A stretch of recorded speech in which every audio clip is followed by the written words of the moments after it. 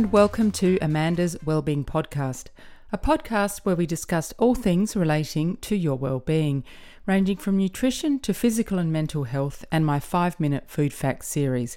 I'm Amanda Hayes, your host, a nutritionist with a passion for well-being.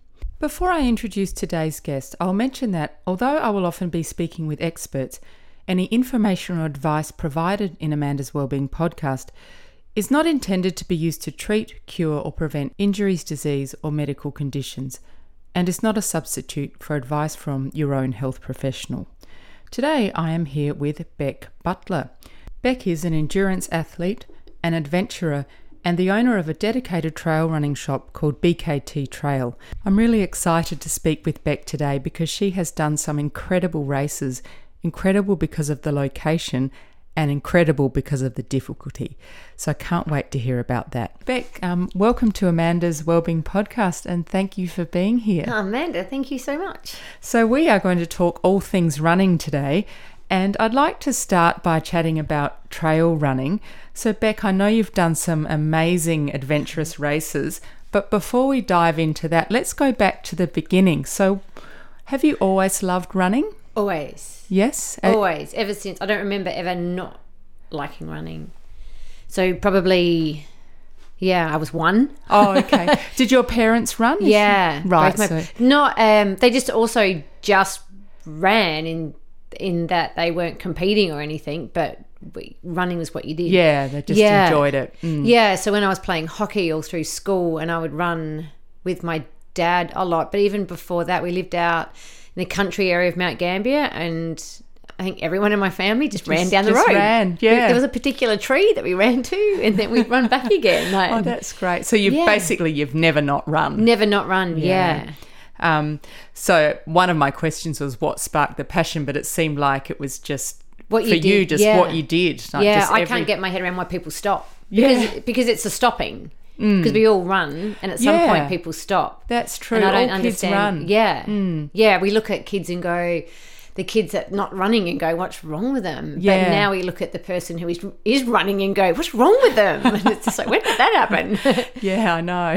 Although it is pretty popular, I think. Yeah, definitely. And so I know that you love running on trails. What is it about the trails as opposed to running on the road that you love? Yeah, I mean, I don't mind road either. I don't mind running anywhere. Yeah. Running is running. Mm-hmm.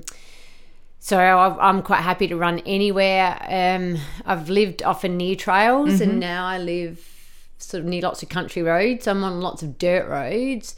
But I guess what takes you to the trails, I grew up bushwalking and always camping, so that was kind of a bit of a no-brainer to get sort of back out there. And also I think probably the trails was where ultra endurance, my familiarity was with ultra endurance.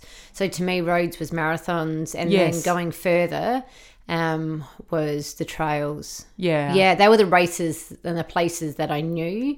I mean, if I'd known maybe more about comrades or things like Badwater, I might have. I kind of knew from Badwater from the beginning, but I would have been. I mean, I'm quite happy. I'd run Badwater, and I think that would be awesome. And that's all road. Yeah, that's true. It is all road. Sounds hard though.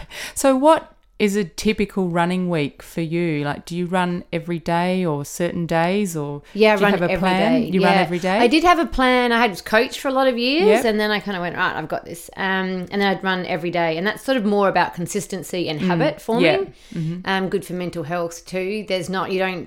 You don't ever have a day of going, I don't feel like running today, or this isn't going to be one of those days. You just get up, and it doesn't matter if you don't even go out that far. Like, everyone says that when you go out and have a run, you always feel better when you get back. But I've gone out and gone, I'm just not feeling it. And there'd be a few Ks in. I go, I just don't want to do this. Yeah. And I come home and I'm really happy about that decision. Yeah. So it's okay to feel like crap as well when you go out there. But the everyday thing is that's the best way to get consistency and form a habit. That's really good advice, actually. I mean, I haven't ever sort of looked at it in that way. I've approached it more as, okay, Monday I run and then Wednesday I do this and but at the moment I'm training for triathlon, so obviously a bunch of different you have stuff. to do different stuff. Yeah, heaps of different disciplines.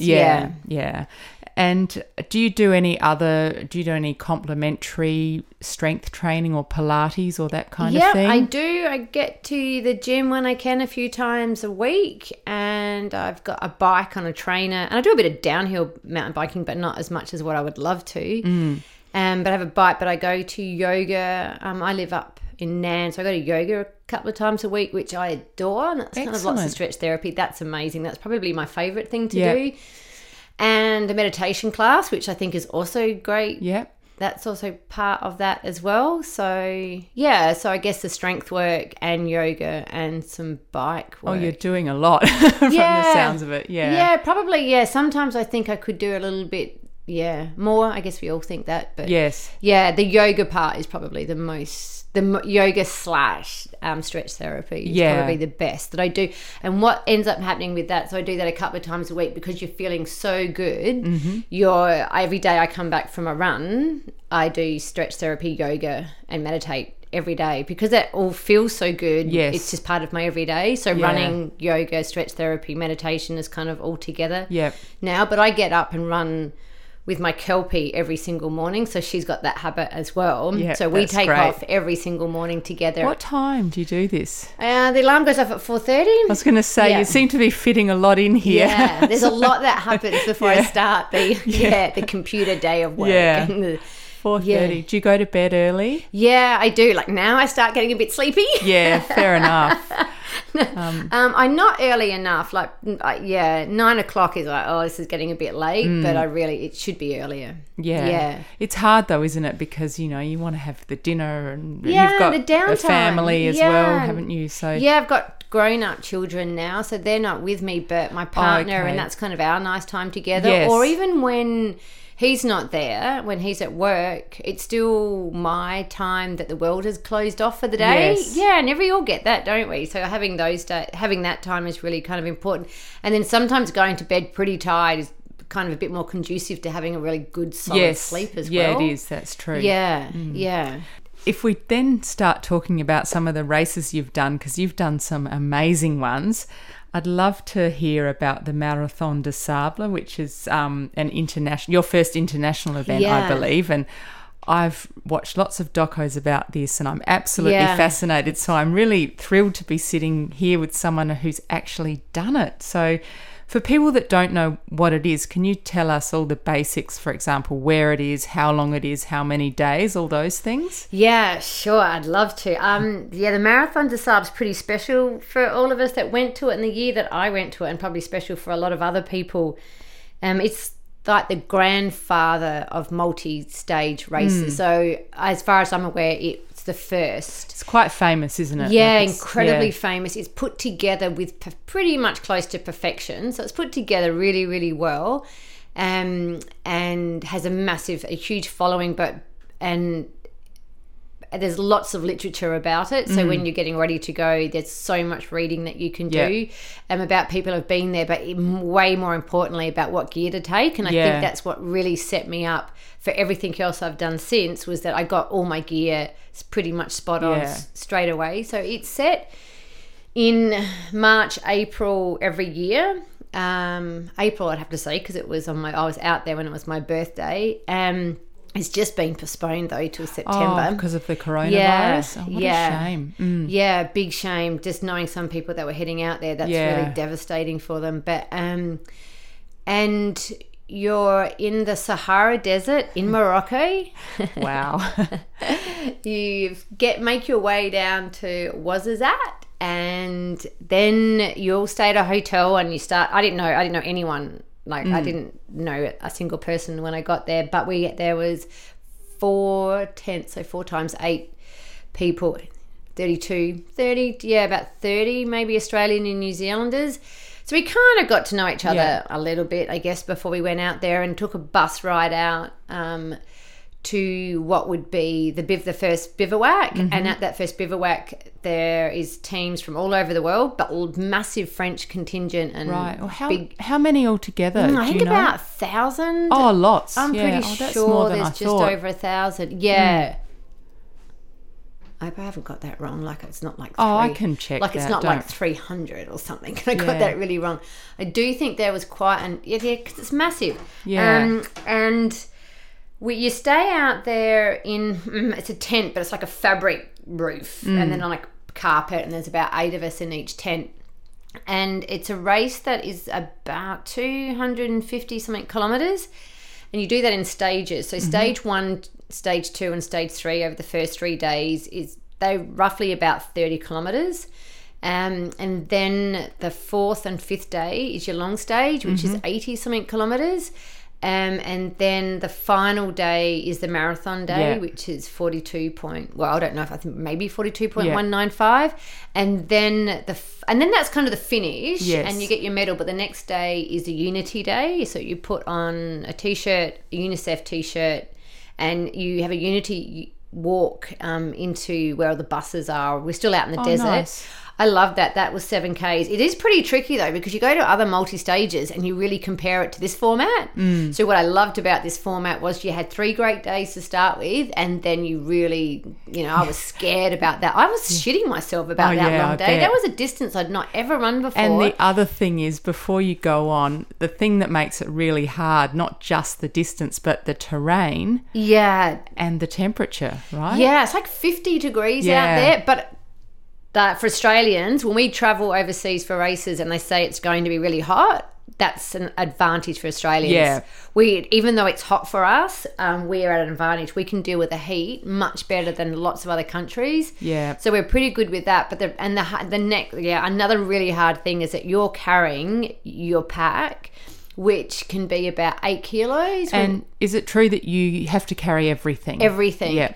So in my pack, I would have all my food for the 1, 2, 3, 4, 5, 6, 7 days. So all my food for 7 days. So you're running calorie deficient. Yeah. And that was really tricky knowing what worked. Like I wanted to be super, super, super healthy out there. So I was taking out these protein shakes back then that were like fermented sprouted seeds. I had to hold my nose when I took it. And out there was such a bad idea. And now there's so much really beautiful, yummy, really healthy stuff I could have taken out. Dehydrated food and a little tiny little cooker with a little square fuel tablet. You didn't have to take that. Some people would get their rehydrate their food by pouring water into it and then sticking it out in the sun. I know it just sounds abysmal, doesn't it? Yeah. But we were like, no, these little burners are so tiny, and we get the benefit of having a warm meal and a hot drink in the morning. So if you're having coffee, that's something that you just want to have. Yeah, and I it can really imagine. sort of definitely. So you're carrying that. You're carrying your sleeping bag. A sleeping mat if you want it, but a sleeping mat can be absolutely tiny, and a pillow if you need to have that. And these are all blow up and ultra lightweight. Yeah.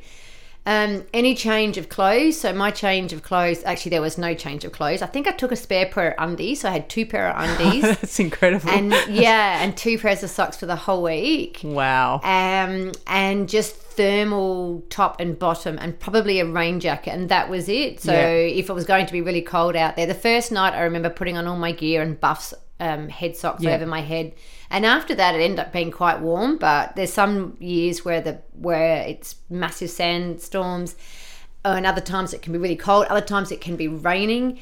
And what else have we got? Your medical kit in there, you've got a flare, you've got your GPS tracker, and that's pretty much all you've got. But it's the simplicity that's so beautiful, and you don't have to do anything out there but just run and sleep and eat your food, and that's all you have to do. And I assume they supply water. Water is it? Yes, they just supply water, because that would be a bit hard to carry. All the water for the whole. Yeah, because you won't find it out there. So we at each checkpoint, which would be, I don't know, like 10 k's apart or something, I'm not quite sure, you would get 2 1.5 litres, and your number was written on all the bottles and all the caps. All right. So a lot of these races, your number's written on everything, so if you get penalised if they find it lying out anywhere. Oh, which is awesome. Yeah, that's it's great. fair enough, isn't it? Yeah. And what about, how did your feet hold up? Because I've seen some pretty gory looking videos on YouTube of people's feet. I don't know what happens out there. I didn't go to the medics, but I've still got my card at home that doesn't have any punch holes in it because I hadn't gone to the medics. Good on you. Yeah, I think what they do, people... Blisters are blisters and they suck, but they're blisters. And you can kind of, like if you're getting a blister at home, you'd manage it. But sometimes people in races go, I can't do this by myself. And you can. And having good blister management is a key to, I guess, a lot of this. But a lot of people went to see the medics. And what they did then, I'm not quite sure if they do now, but they cut your blister off. So they took all the skin off. And so it was just raw and exposed. And then they'd put some pink liquid on it, so you just saw people walking around camp in their flip-flops or something with this pink stuff all over their feet and hobbling about, and my feet were covered in blisters. And I think that was because maybe my really poor taping, and I bought some shoes that were like half a size too big, but that was on purpose because I was told the to swelling do that. or but your feet don't really swell, so that was it didn't really so I'd say to people, like, mainly with trail shoes, you'd get a pair that's half a size up, just so you've got a bit of room at the front on the downhill. And so for something like that, you don't need to go a whole size up. But I was still comfortable, but I think it perhaps caused me blisters. But they were not I don't know, once you kind of set they were not showstoppers. They weren't showstoppers. And how did you train for it? Because it's specific terrain out there. It's obviously sandy. So how did you manage that? Well, at the time, we lived in Norwood, and I was working, I was a lawyer then, so I was full-time as a lawyer.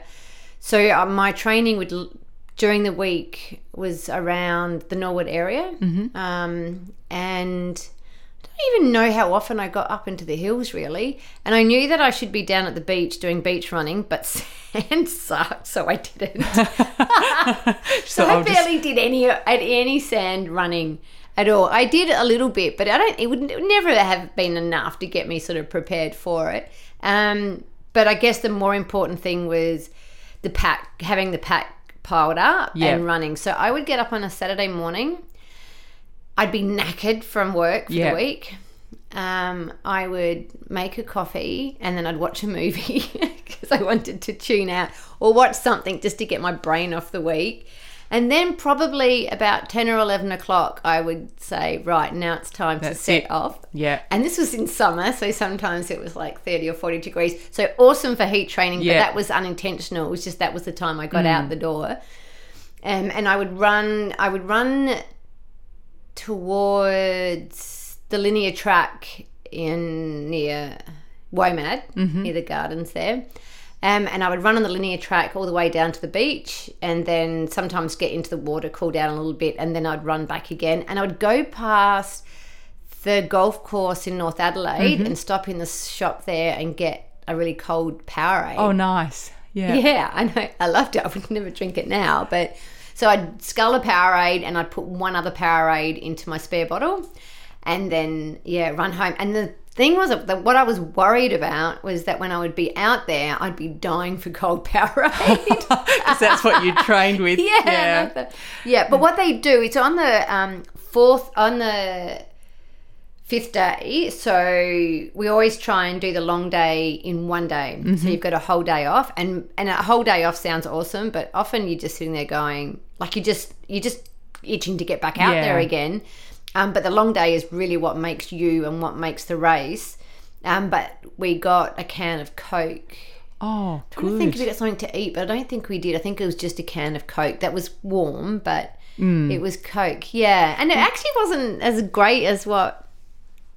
Yeah, maybe because we didn't have much sweet stuff happening. Yeah. That we drank it and went, I was worried that I was going, because I'd heard that we'd be getting a can of Coke, that I would scull it and crave more, but you didn't. But I didn't. Oh, that's good. Yeah. And then how was the race, the actual race, compared to how you thought it was going to be? Did it meet your expectations? Were you surprised? Was it harder? Was it easier? What did you think? I know I was pretty scared when I went out there, and I think that was mainly the long day and the night time. Somebody had said to me, it'll change your life, and I doubt it, but... Running through the desert. Yeah, I know what that's about. Like, why is it going to... I know what I'm about. Yeah. And, yeah, it blew my mind.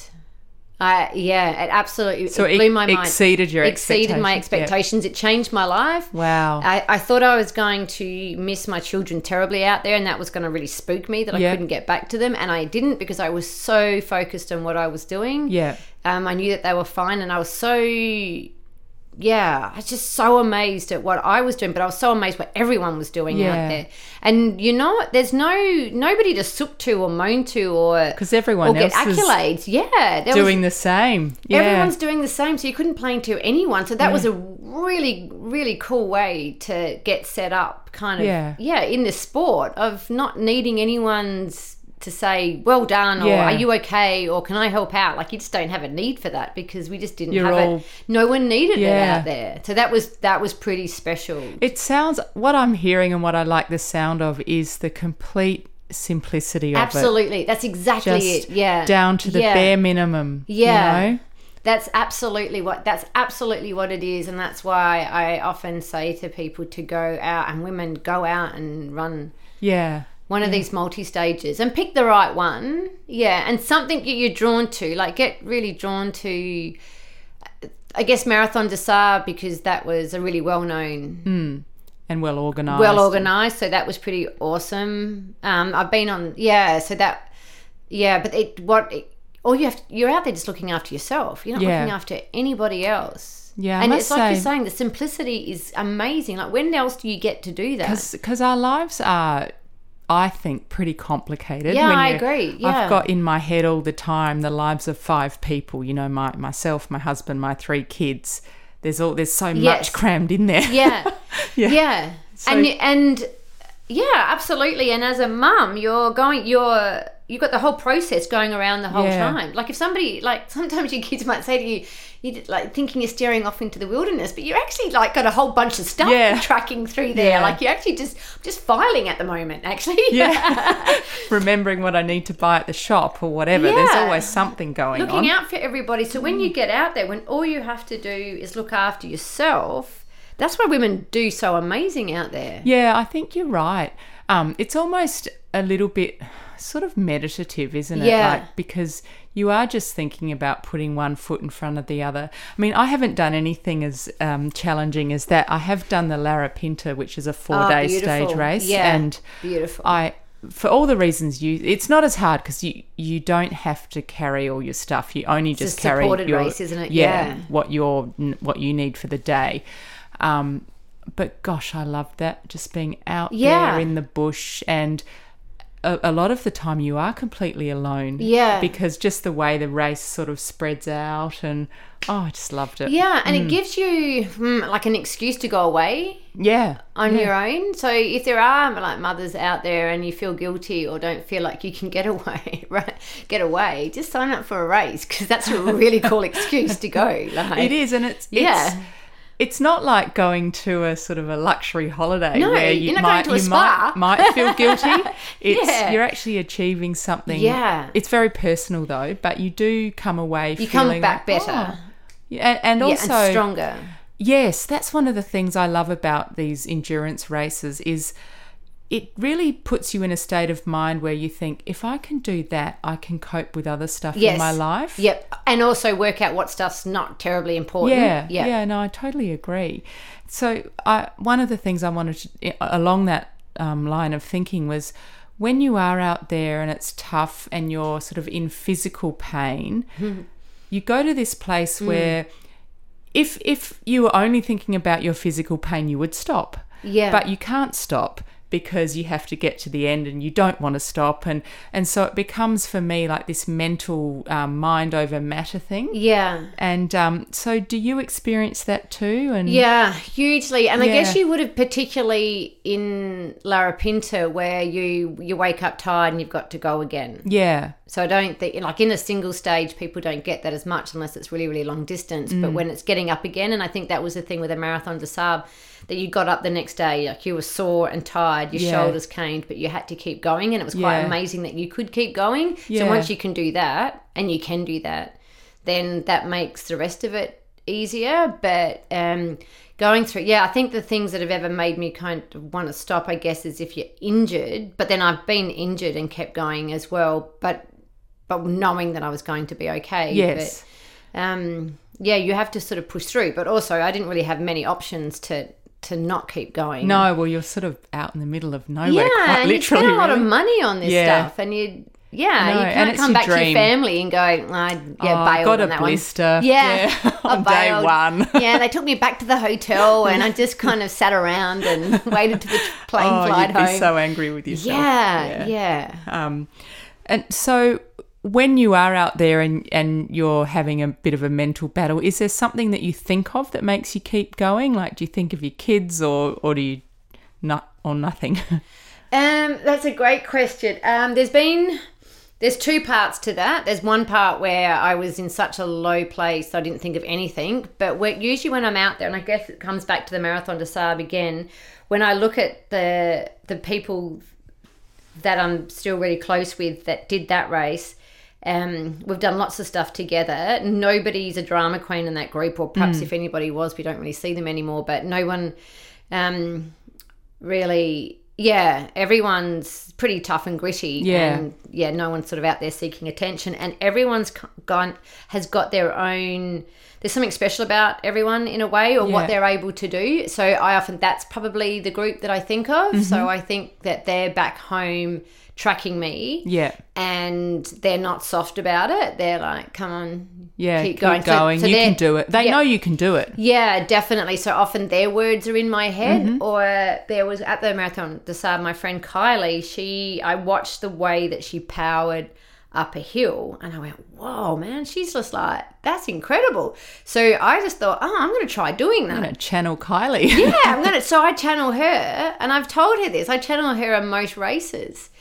That's great. Yeah, thinking, that it's, I don't know, maybe it was the outsider looking at her and seeing how she looked. So I start adopting that. So I become really good at powering up something, or...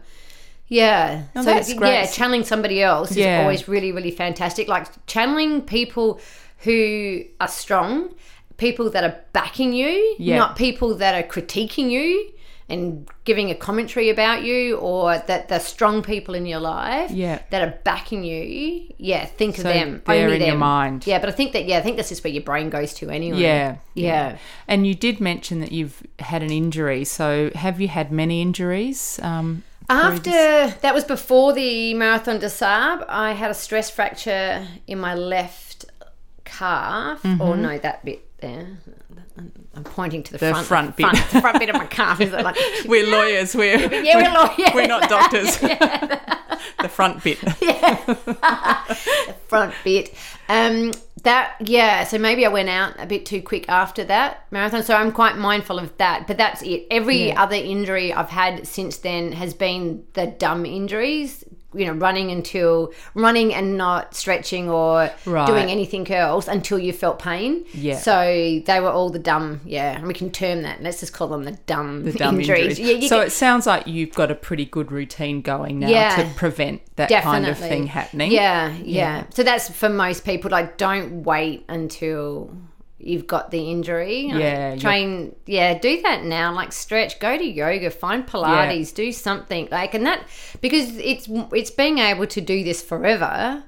That's the thing, isn't it? You want to keep going. Run a little bit less and do yoga a little bit more. I think also when you've been doing these long endurance events for a long time, you do build up some kind of resistance to it. I guess your body just knows what to do. Definitely. I've listened to some elites lately that some of them are like some of the best out there. Like their longest runs for 100-mile races would be 3 hours. Yeah. They've Interesting, banked it. isn't it? Yeah. They've banked It's it. just consistency. Consistency. Yeah. Yeah. Yeah. And then let's just quickly talk about you did a race in the Amazon jungle. Yeah. And you said on your website, you say the race sounds insane, and it kind of does. So It is insane. It doesn't even exist anymore. Oh, is that right? Yeah. So where was it? Where did it was start? in Brazil Yeah. and the Amazon, so in the north, up the very top of Brazil. Okay. So how did you even get there? Yeah, I found somebody, one of my mates who I got to know at the Marathon des Sables in the lineup to do our medical checks and gear checks and drop our bags, mentioned it, and I just said, right, I'm in. That's what I'm already excited to be here. So yeah, let's plan the next one. So that was set up for the following year. We flew to Sao Paulo in Brazil and then had a few other little planes to get us up to the top of Brazil and Santarém and then to Alto de Chão. My bag was left in Sydney. Oh, great. Good start. Yeah, so that wasn't fun. But the first time I saw my bag after I left it in Adelaide was on the beach at the base camp of where I'm about to head off. Yeah, so that was a bit unsettling.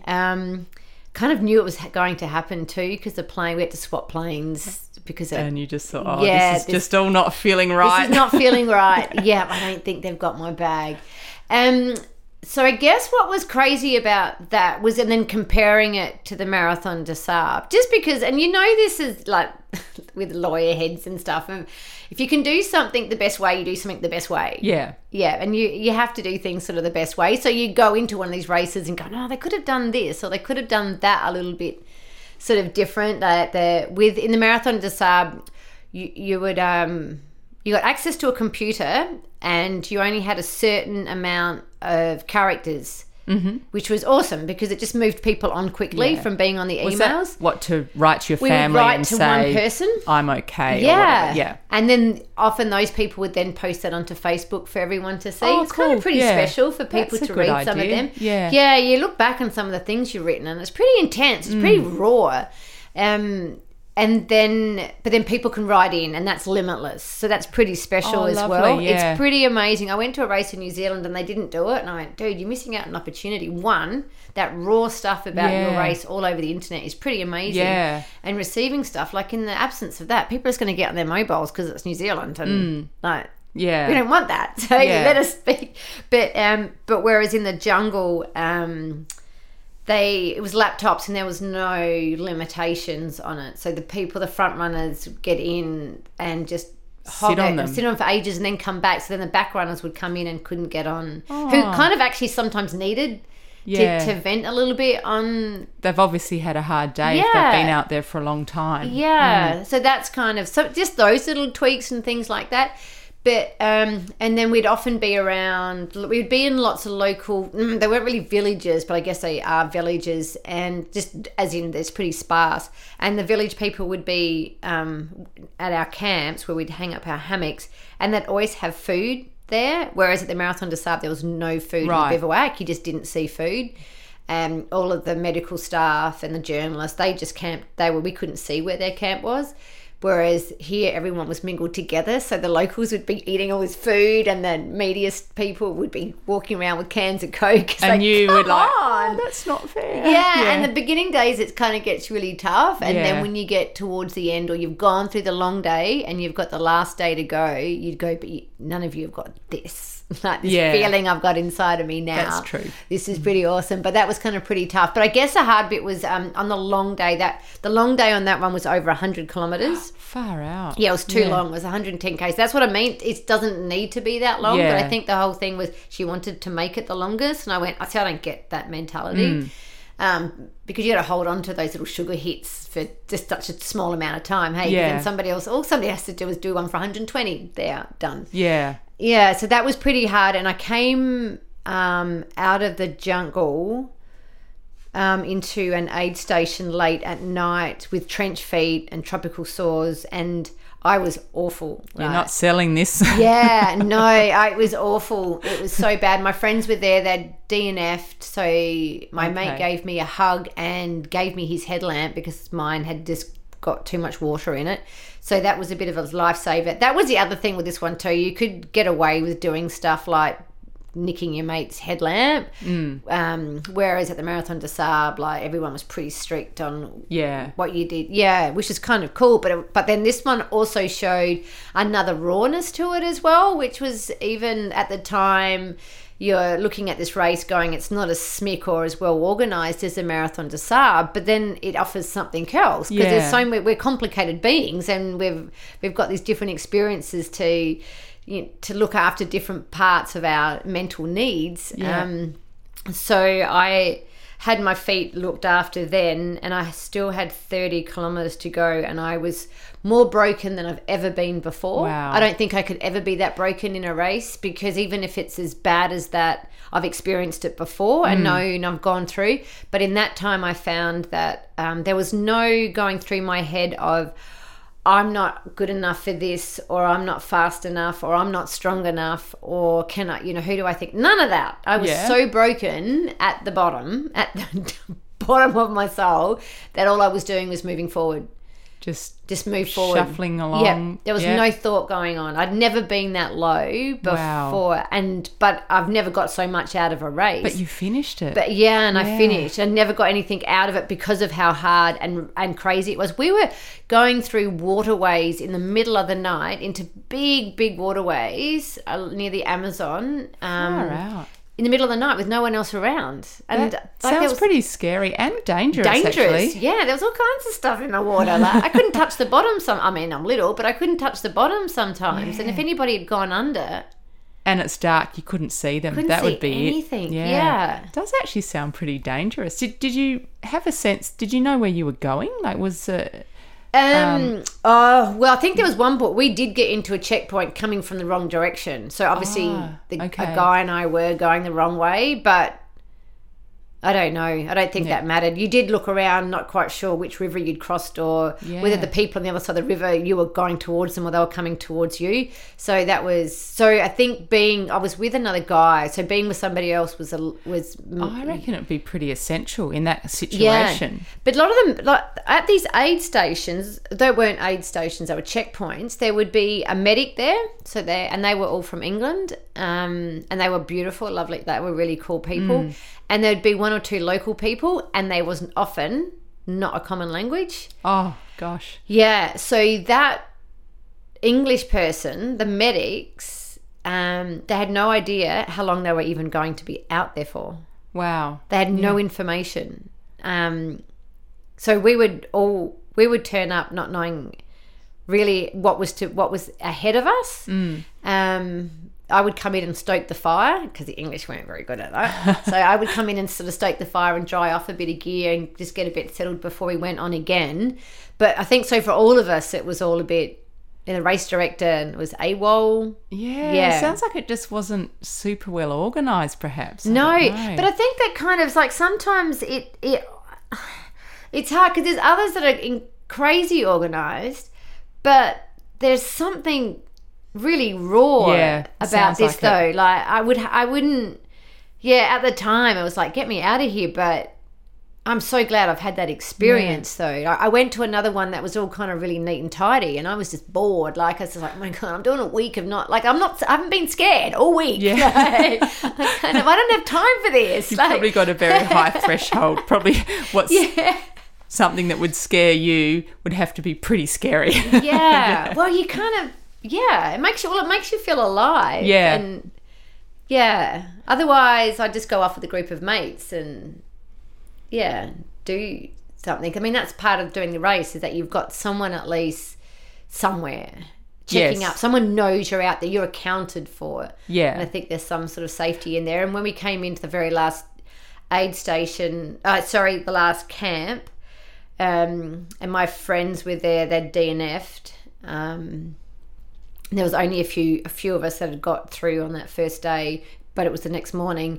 And my friends, I was so emotional. And my friend Richard grabbed my hammock.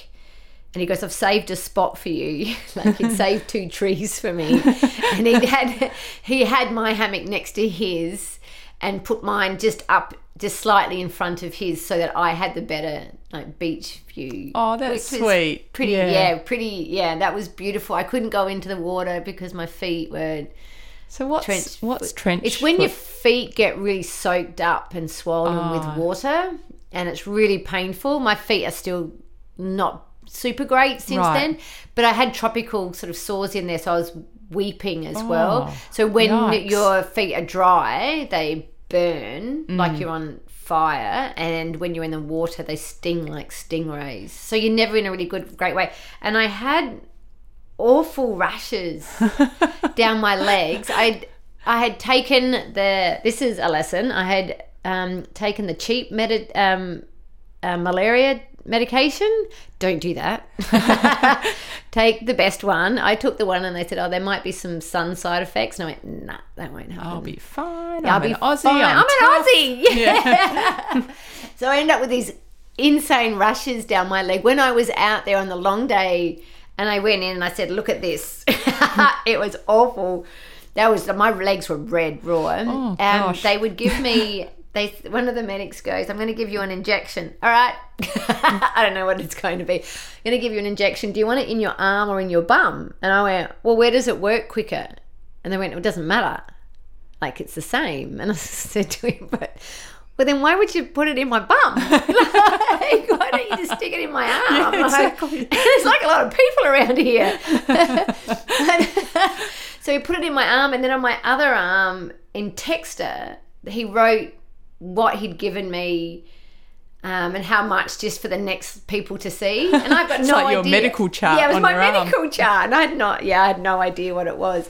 So people would just, and so that's the other thing that you've got with these medics. Like, you don't know. You've got to trust, right? Yeah, absolute trust. And I think that they could feel it too. They got something out of it because they could feel us absolutely. They were our everybody. That's all that we had. And we didn't have that at the MDS. You didn't have that because you didn't need that so much. But out there, like, they were our everybody's, and what's it going to? And then also another woman that was there with the Japanese film crew, and we're really close still, and she's amazing, and she became kind of my person as well, like just asking certain things for, like, what's the terrain like coming up, and they wouldn't know, and you go, but I need to know, like, what am I going through next? And then at that last checkpoint when my hammock was put up, and people were just sharing food, if there was food that I couldn't eat, I'd just be giving it. I just put food everywhere because I just couldn't eat it. And my friend had scroggin, and I was like, oh my God, give me your scroggin. He'd DNF'd. Here's money, you go buy beers for yourself, and I want your scroggin. Like, that's really nice, isn't it? That sense of community. And the trail running scene does have a really good sense of community, I find. I think so. Like, when you're out there at your worst place, you do, people look out for each other. People are kind. I think people it are kind. brings out kindness in people. Because you can't really have an ego out there. No, it's really lovely to see egos dissipate out there. They can be there at the start with people, and that's why one of the reasons I really love the long distance, because by the next day it's gone. I mean, there are some that can be turds towards the end, but you can't help some of them. There's not many of them. They're few and far between. Yeah, I think so too. But most of them are. Yeah, you see this realness of people out there, which is pretty special. It's all pared back. Yeah, absolutely. That's probably the most special part. Yeah. About the camaraderie that's out there. In fact, when I did the Lara Pinta, I ended up running with two guys. We were about the same pace. You tend to gravitate towards people that, run at the same pace. Yeah. And we... this was about 4 years ago now, and we follow each other on Strava, always commenting. They're always the first to, give me kudos on whenever I do anything. And, I know, it's a bond. Yeah, and we laughed so much out there. We just had fun, and that makes the time pass as well. Yeah. When you're running and you're having a bit of a laugh as well. So. It's a pretty special, that bond, isn't it? Yeah, it's part of great. your tribe, and you don't get into really pedestrian conversations either. Like, there's like with some other friends, you might get into sort of more pedestrian sort of stuff. You don't do that with these people. Do you know, one thing I love about that kind of event is that ultimately you think, I've been running with these guys for 3 days and I don't even know what they do as a job. I know, because how it's cool kind is of that? irrelevant. Yeah. You know? You're just talking about just life and stuff. And yeah, isn't it nice when the occupation doesn't mean anything? It doesn't really matter what you do. You don't really care. Yeah. It's sort of, you have this natural bond because you're putting yourself through this, and most people like being out in nature and all those things. Yeah, and they're at your pace. They're your person when they're at your pace. We've talked a lot about running these amazing races, and let's talk about your shop. So BKT. It's called BKT Trail. So you better first tell everyone what does BKT mean? BKT stands for Best Known Time. Absolutely. And the idea is to not necessarily go out there and make it your fastest known time. Go out there and have your best known time.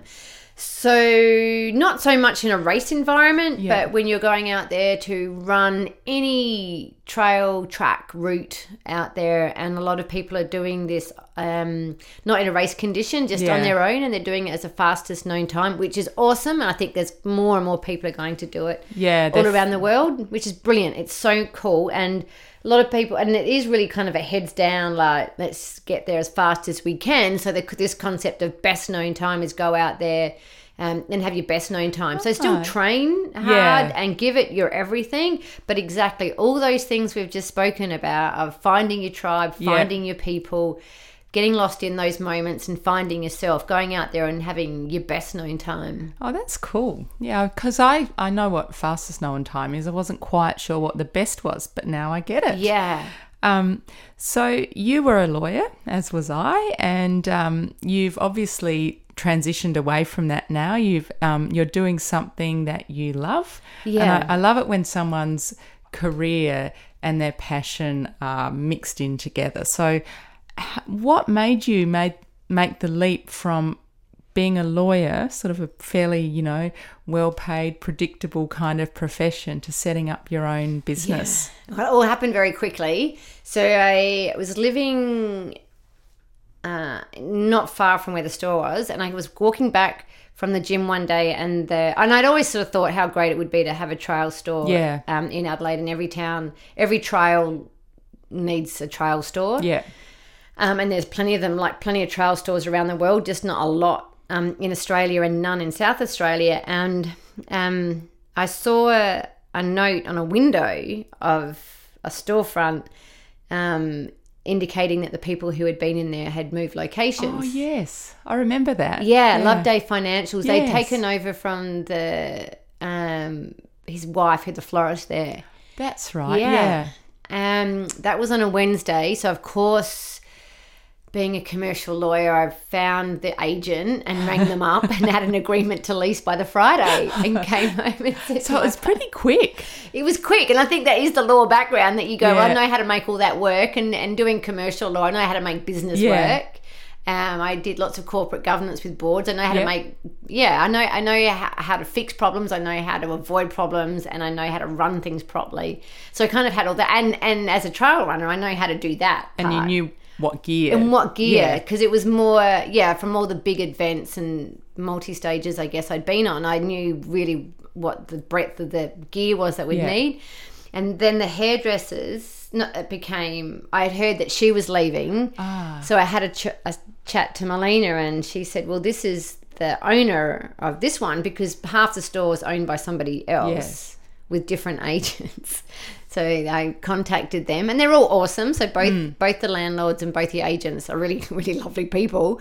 And I said, look, I want both, and I want to put a hole in the wall. And that, done. It was done. Yeah. It was pretty, they were really cool about it. They just love the idea of something good happening in there. Yeah, it's actually a great size, isn't it? Because it's big enough that you've got a lot of products, but it's not overwhelming. Yeah. And that's filled up with stuff that's not necessarily conducive to what we're doing out there. Yeah. It's sort of extra stuff that you start, which is, because we've got some really great outdoor stores around in Adelaide, and Rundle Street's full of them. Amazing. So you can get everything down in Rundle Street, and we were never doing anything to compete with them and don't want to compete with them. So they've got all of your more hardcore... Well, it's more the trekking experience, I think. Yeah, definitely. Yeah. So they've got all that really serious, and super camping gear. Yeah, and technical sort of stuff there, whereas we're all super lightweight. Yeah. So, no, it's definitely a different market. You'll get a really lightweight, waterproof rain jacket from us, but you'll get the heavy stronger mountaineering rain jacket from them. Yeah.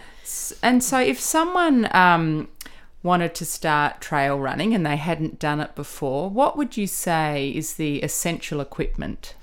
A great mindset.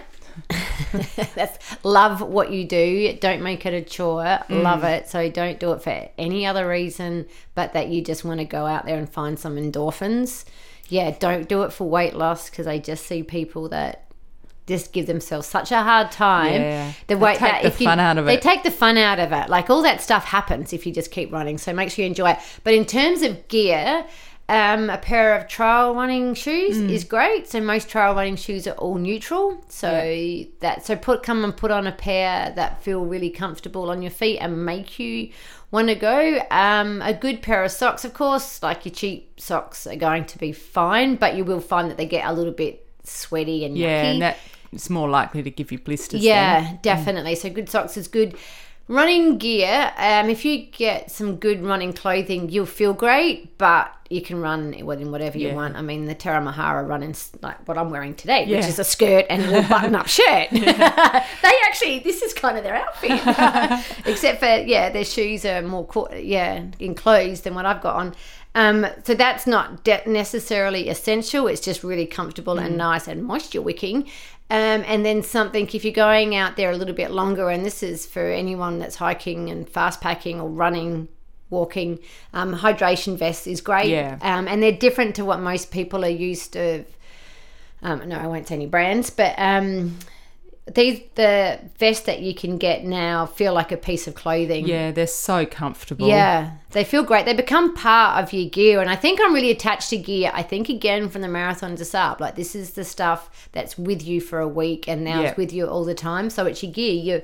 You pack, your vest is your gear. I mean, I've got lots of vests. I would often get a vest depending on what race I had, because I love to race as light as possible. So if I've got a race that's got virtually no mandatory gear, or I don't need any gear, then I'd be looking for something that doesn't hold much gear. Possible. Yeah.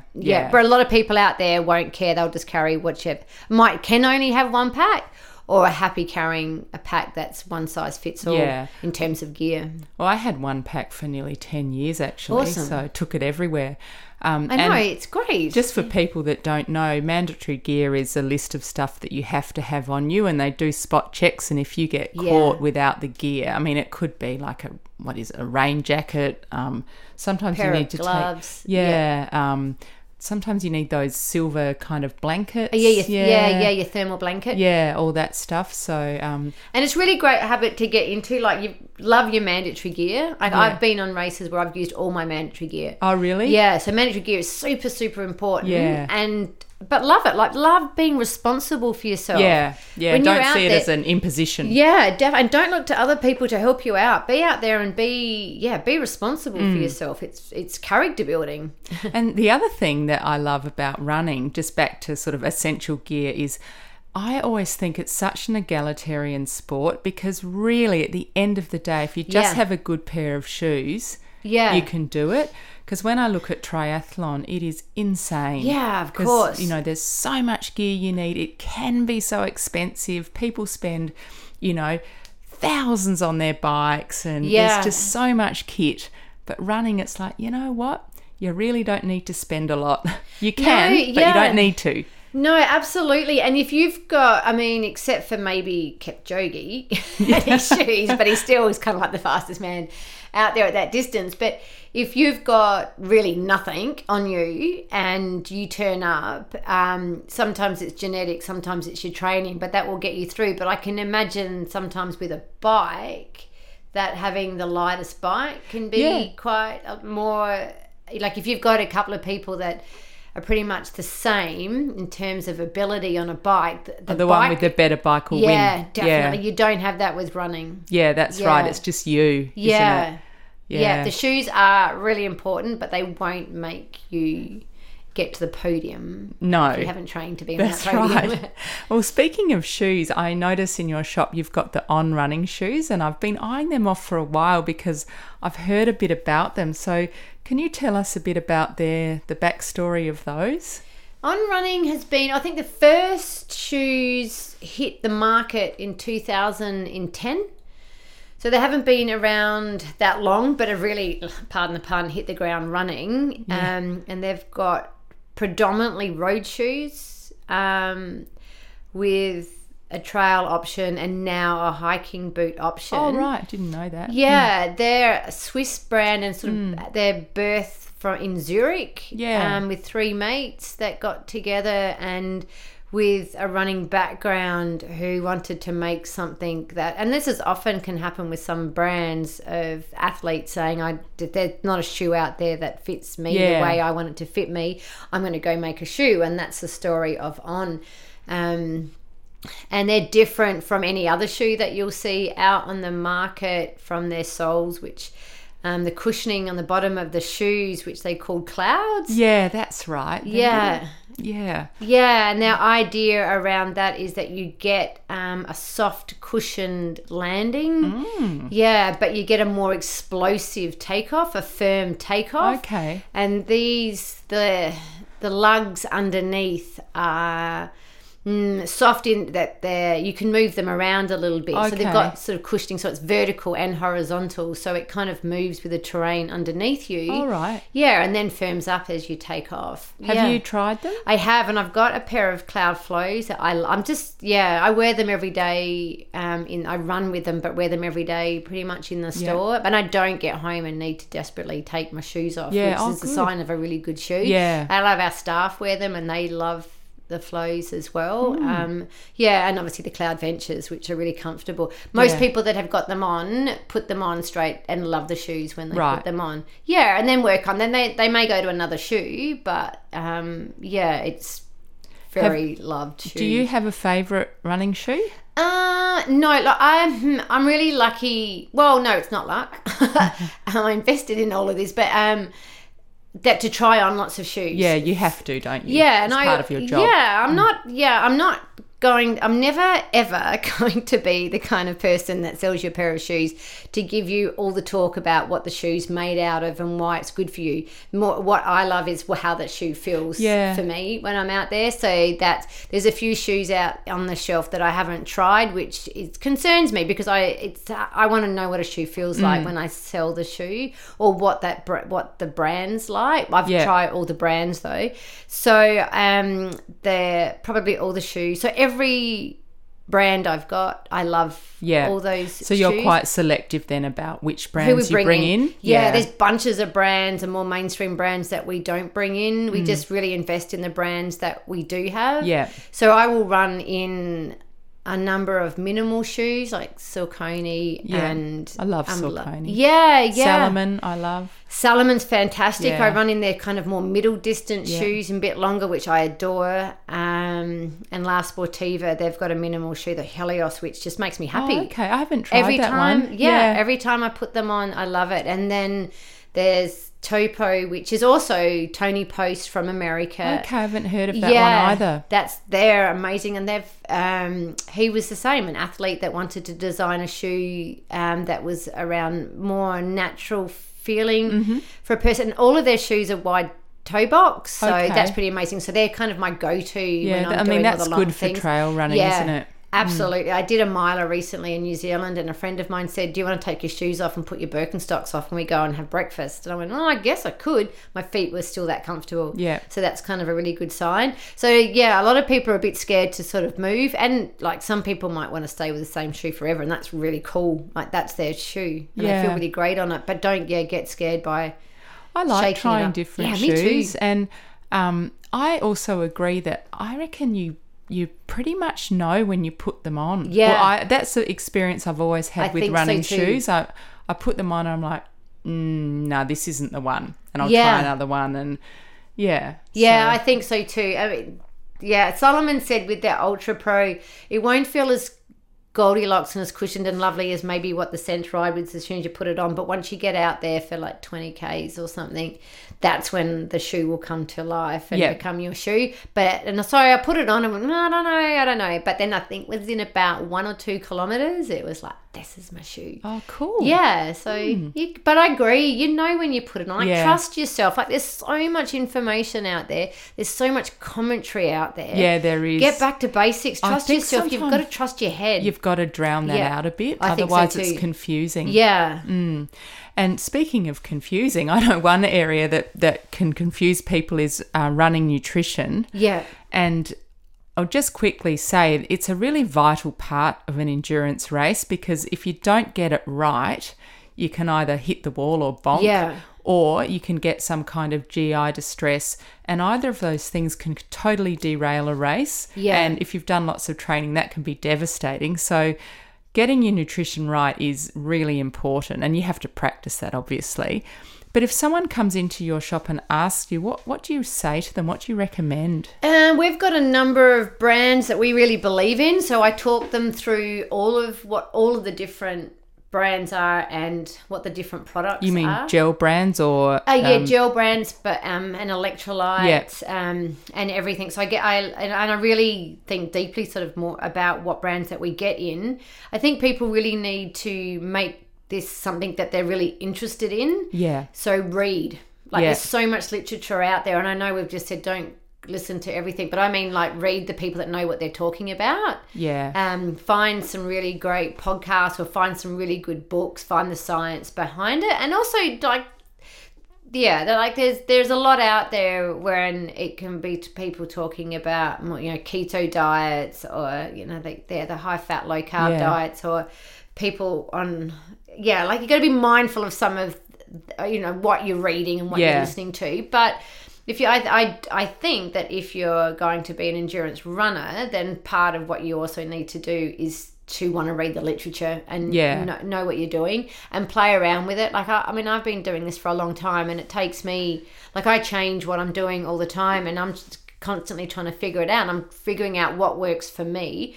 And I think a lot can have to do with what you've grown up with. Yep. What your body is used to. That sounds sensible. Yeah, what you can handle. Because there's people that can handle really sugary, watery drinks, and there's others that can't. And I know that women and men are very different, and I know that from my customers. Yeah, and body size makes a massive difference in how much you sweat, all those things. Yeah, and how fast you're going and where you're going. Yeah, and what's the temperature like. Yeah, it's definitely a trial and error thing.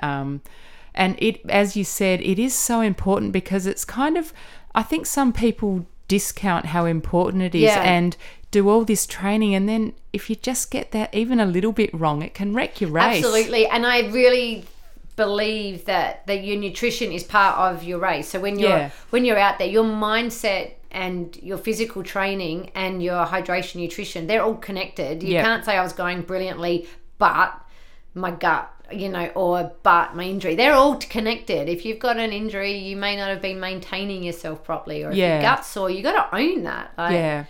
And the other thing is, when you're out there on a long run, you need to eat more to your watch than anything else, because you don't often feel like it when you're running, but you're like, okay, 45 minutes, it's time for a gel or whatever it is. So we do that. I mean, it's a lot easier, I think, in a marathon.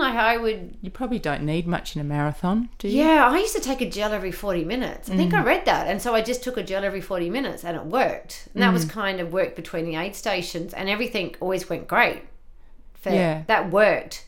I think it worked. And then it can get, like you say, a bit messier on the trails or in an ultra, because you could be climbing or walking or hiking and doing different things. But getting those electrolytes in, there needs to be something in your system. These are for for races. You need something in your system before you start, and then you need something in your system every hour. If it's liquid nutrition, just be sipping away at it constantly.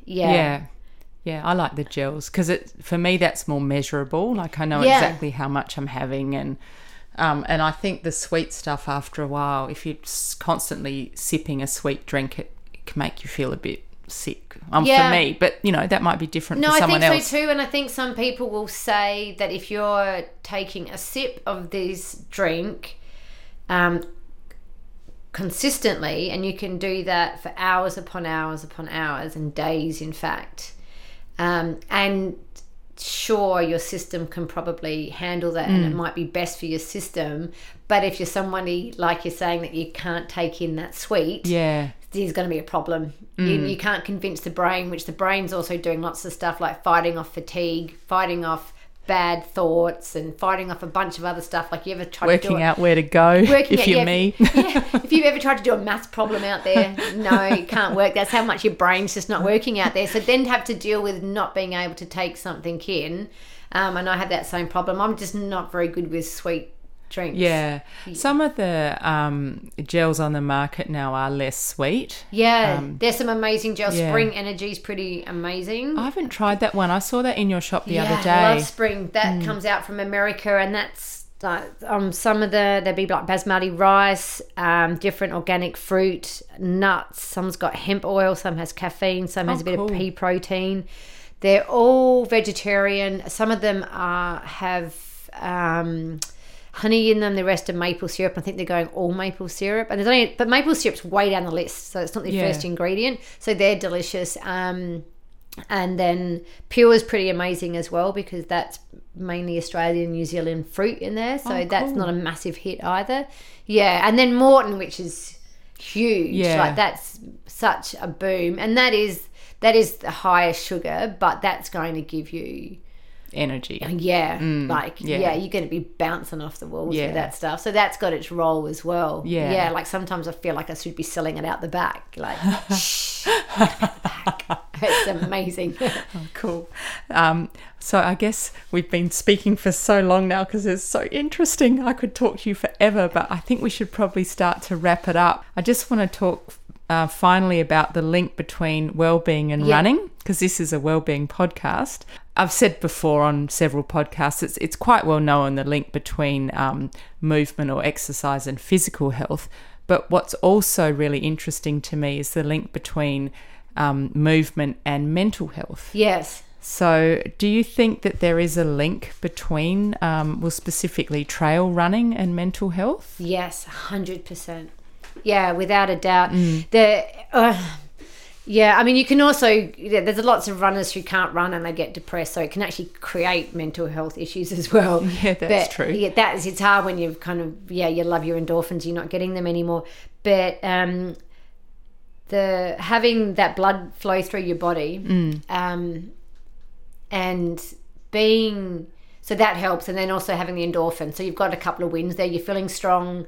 You've got endorphins, blood flowing through your body. So that's all physical, and that feels really, really wonderful. But when you're out in the wild, and the wild can just be just up on these local trails here, it's not, the wild being not built up areas, that it's beauty. Like, it's not, we're so caught up so much in what we're seeing on screens these days, and there's such a disconnect that I think more and more people are heading out to the trails, because ultimately we all want to actually be connected. So we're looking at screens and social media connections, even though it's the thing that our real connection is. Our inner brain is actually not wanting us to be there. Like this is kind of really common sense, but so being out on the longer distance and being out on the trails takes you away from the things that are disconnecting you to things that are connecting you, even though you could be out there on your own. Yeah.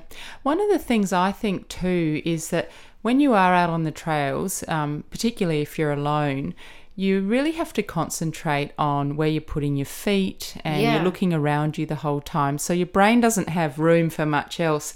And so I think just that being so in tune with what you're doing with your body and not thinking about anything else. Yeah, it's magic. It's simple. Yeah, we keep getting back to that. It's the simple. It's what we crave, simplicity and beauty. And that's good for your mental health, isn't it? It's back to the elements. Yeah, absolutely. Yeah. Yeah.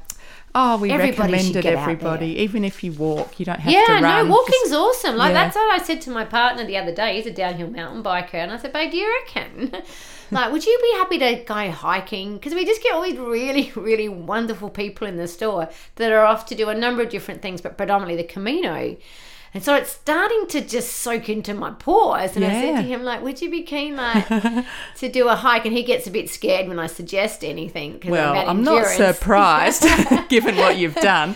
And he goes, I guess I could do something for 3 or 4 days. And I'm thinking like weeks. But you know that once he starts, of course it's great because it's pretty amazing. And there's little huts and food places. I said, there'll be plenty of places to eat. Yeah, absolutely. So a lot of people do come into the store and say, they look at the shoes because they don't necessarily want a boot or a hiking boot, but they want a lightweight trail shoe.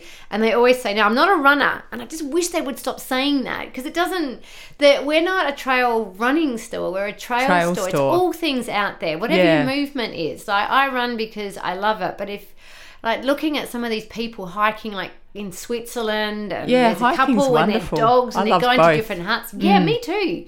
Yeah, anything is good. Like, don't worry about this comparison stuff. Like, just get out there and enjoy it. And just finally, I ask all my guests if you could recommend 2 things that all people could do to improve their well-being, what would they be? Meditate. Yep. And eat. I'm not going to say, well, I'd like to say a plant-based diet, but meditate, but eat holistic food. Yeah, whole foods. Eat whole foods and meditate. Yeah. Oh, that's gorgeous. Well, thank you so much for coming on my podcast, Thank you. It's Beck. wonderful chatting with you. I love the idea of a wellbeing podcast. That's everything. Love chatting about all this running stuff. It's fascinating. Yeah. Thank you. Thank you. And that was Beck Butler, trail lover and owner of dedicated trail shop BKT Trail. I'll put a link to that in the show notes, and there's also an online shop for people that don't live in South Australia. And I'm about to conduct a small experiment. After listening to Beck talk about the Marathon des Sables, I really, really want to do it. It sounds amazing. So I'm announcing it here, and I just want to see if my husband listens to this. Chris, did you hear? So anyway, I'll keep you posted. So thank you for listening. You can subscribe to my podcast, Amanda's Wellbeing Podcast, on YouTube. Hit the subscribe button, and while you're there, click on the bell to be alerted when new episodes are available. You can also subscribe on your favourite podcast app, including iTunes, Stitcher, Spreaker, Spotify or Google Podcasts, and you can follow the podcast on Twitter, Instagram and Facebook. Direct links to all social media can be found on the subscribe page of my website at www.amandaswellbeingpodcast.com. If you would like to contact me, you can send me a message via the contacts page on my website, and please feel free to suggest topics you'd like to learn more about and people you'd like to hear interviewed, and I'll do my best to deliver that to you. Producing the podcast is a labour of love. We put in a lot of time, money and effort behind the scenes. So if you enjoy Amanda's Wellbeing Podcast and would like to make a contribution via Patreon, PayPal or by Amazon to help ensure we continue to provide you with excellent content, please visit the Contribute page on my website. Finally, please take a minute to leave a rating on iTunes. It improves visibility, it helps people find the podcast, and it will help me source excellent guests. Thank you for tuning in. Eat well, move well, think well.